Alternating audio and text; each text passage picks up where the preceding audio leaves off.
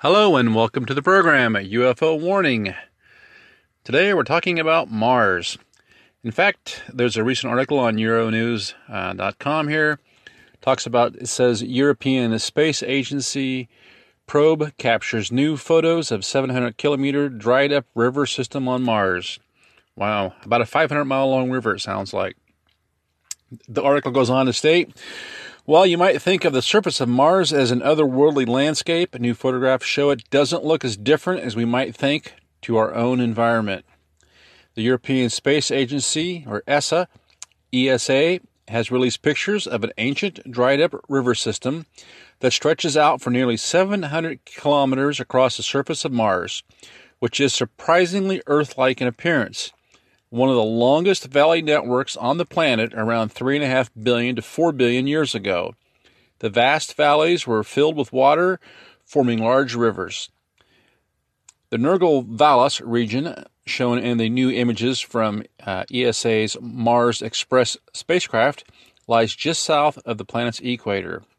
This area of Mars landscape was shaped by a mix of flowing water and impacts where rocks from space crashed into the Martian plain. A number of impact craters of varying size can be seen dotted across the surface of the planet. The existence of ancient rivers on Mars shows that it once had a much warmer, wet, and Earth-like climate. Valleys pictured on the ESA photographs are around 200 meters deep, so 700 feet deep, and 2 clicks wide, about 1.5 miles wide. Valleys like this are often found on Earth, including those in the Chilean Atacama Desert, the Colorado Plateau, and on the islands of Hawaii. Scientists said they think that the Nergal-Vallis formed in a similar way to these morphologically similar valleys on Earth. ESA said it is likely the water on ancient Mars was topped up by a mix of precipitation and water from the surrounding terrain. The Mars Express spacecraft captured these observations using its high-resolution stereo camera, which the ESA is using to map the whole surface of Mars in full color and high resolution. Very interesting stuff.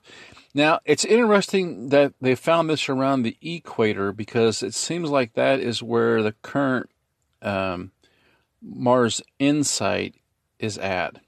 And there's been some other news about Mars, and I did a piece on the blog. If you go over to ufowarning.blogspot.com, you can look at the article that I put up there, and it's about the possibility of life on Mars. And I titled it NASA Life on Mars.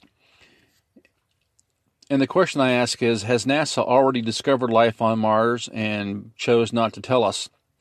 Now, we did learn recently from Chief Scientist Jim Green that he predicts in the next 2 years the space agency and its European partners will definitively announce proof of alien life on Mars. He says, and I quote, "We're close." He also says mankind is not prepared for the results of what that reality will mean. In the article I quote here, Green goes on to say, during an interview with The Express, Green talked about the gravity of such a monumental discovery as finding indisputable evidence of life on Mars. It will be revolutionary, Green said, regarding the finding of proof of Martian life forms. It's like when Copernicus stated, "No, we go around the sun." Green continued, "It will start a whole new line of thinking. Naturally, such a discovery is going to challenge a variety of beliefs, including those of various religions. I don't think we're prepared for the results," Green said. "We're not." And then it says the physicist also understands that what NASA and ESA find could literally shake the worldview of many people around the globe. I've been worried about that because I think we're close to finding it and making some announcements, Green said. Here's what and then we see here ESA, one of the agencies he quotes, they work closely with NASA, has just announced this whole river system around the equator, and they go to great lengths to compare it to river systems on planet Earth. Now, Mr. Green seems to think that people are going to freak out if any kind of life is found on Mars. I really don't think so. I think that if people are upset, it's not going to affect their religious beliefs or their belief in God. I think it may affect their belief in NASA, because we may come to find out that NASA has known about this stuff for quite a while and has chosen either to soft pedal it or just to not tell us at all. And that's what seems to be going on with another recent revelation that came out. Now, in an op-ed published in the Scientific American titled, "I'm Convinced We Found Evidence of Life on Mars in the 1970s," former NASA scientist Gilbert Levin writes that a mission to Mars was the first concrete example of biological life on other planets. Now, go to the blog spot. You can see what I just read there. That's a quote from an article. We have the link. The man's name is Gilbert Levin, and he was a scientist that formerly worked on the Viking mission back in the 1970s. And he's come out and just flat out said, listen, we did these tests, and I believe we found life. Levin points to a pair of missions in 1976, this is the article, when NASA sent its Viking Landers 1 and 2 to Mars. The agency's first ever trip to the Red Planet. While there, the landers took several samples from the Martian soil in an attempt to search contents for signs of biological life.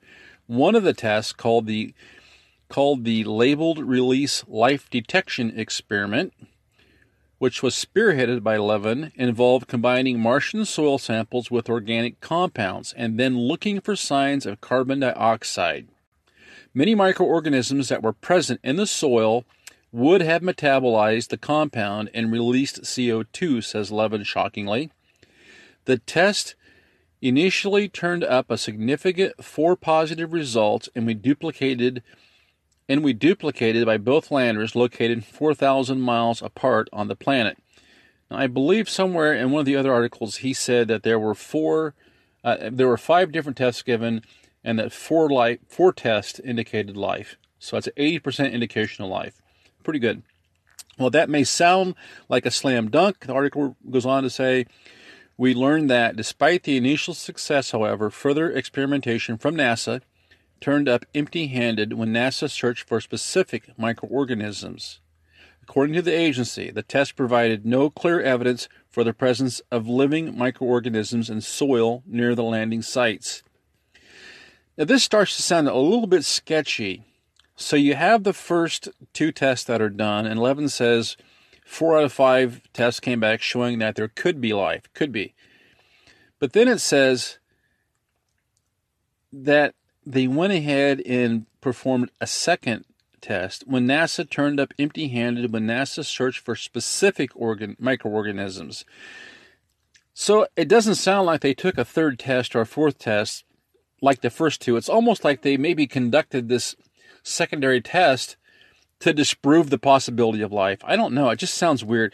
And then they go on to say, according to the agency, the test provided no clear evidence for the presence of living microorganisms in soil near the landing sites. Well, you have to wonder, did they rule it out? I mean, were they able to exclude it? The whole thing just seems a little bit phasey. Now, the Dr. Levin, in an article, they go on to claim that NASA was not planning on sending any life-detecting equipment for the next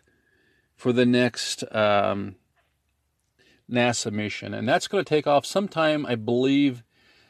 I think the launch window is July 17th through August 5th of 2020.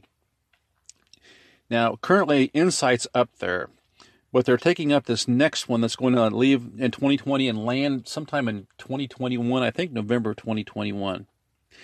Now, although in the article, Levin says, well, they should be setting up life-detecting equipment, and they're not, I did find an article online. I can't quote it to you here, but I did include it in a video I made. And it appears as though one of the main missions there is, I believe they called it astrobiology. And then more or less NASA says that in that mission coming up in 2020, 2021 timeframe, that particular rover will be looking for past evidence of life. It will also be looking for whether Mars is suitable for life to exist. and for what form of life to exist. So there's a little bit of the conflicting news there going on. Now, it doesn't sound like NASA's looking for life that currently exists on Mars. Well, maybe they know that it already does. I don't know. But it does say that they're looking for past history of, microbial life or whatever kind of life could have been there, and trying to determine what the conditions were, if the conditions were even available for life to exist. So that's going to be a really interesting saga to follow with NASA too. NASA has got a lot of good information on their site, lots of cool pics, lots of cool recordings, and you want to give them the benefit of the doubt. But when you have two NASA scientists, a retired NASA scientist from clear back in 1970, who's basically, he's almost coming out and accusing NASA of covering up the fact that there's life on Mars. And now he's wrote this op-ed in Scientific American saying, yes, I believe there is life on Mars.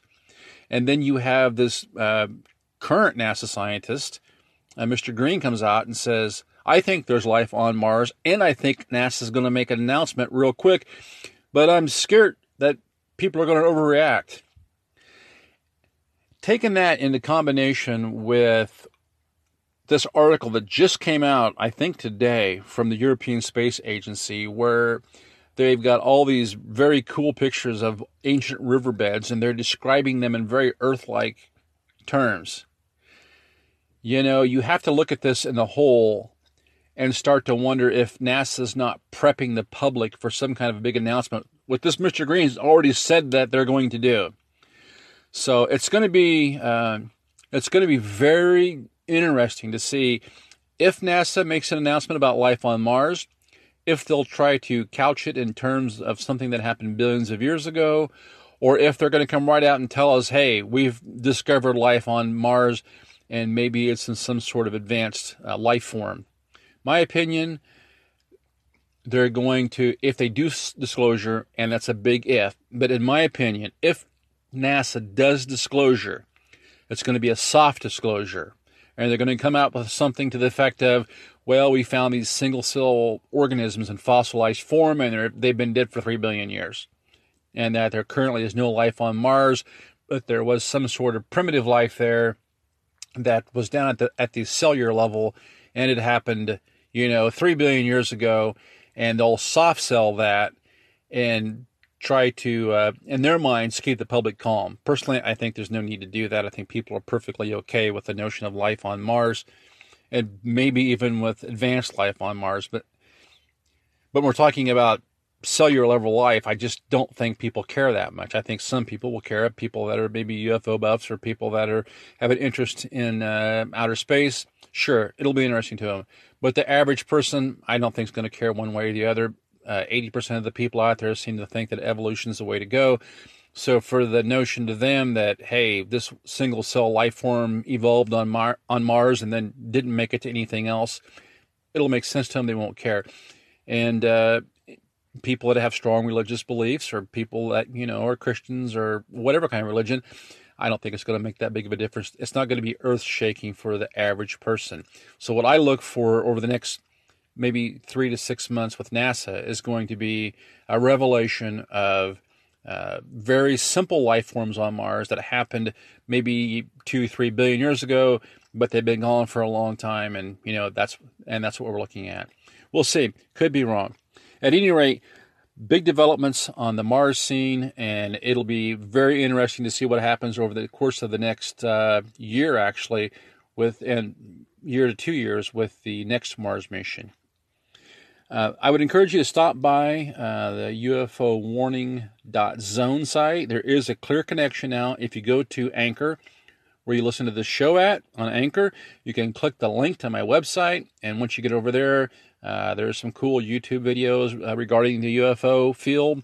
There are some links to articles, and there's links to my websites, to my Twitter account, UFO Warning at Twitter, to my YouTube channel that I've started to try to develop a little bit. You can get over there, and also some links over to the UFO Warning.blogspot.com site, where I try to post notes to the show.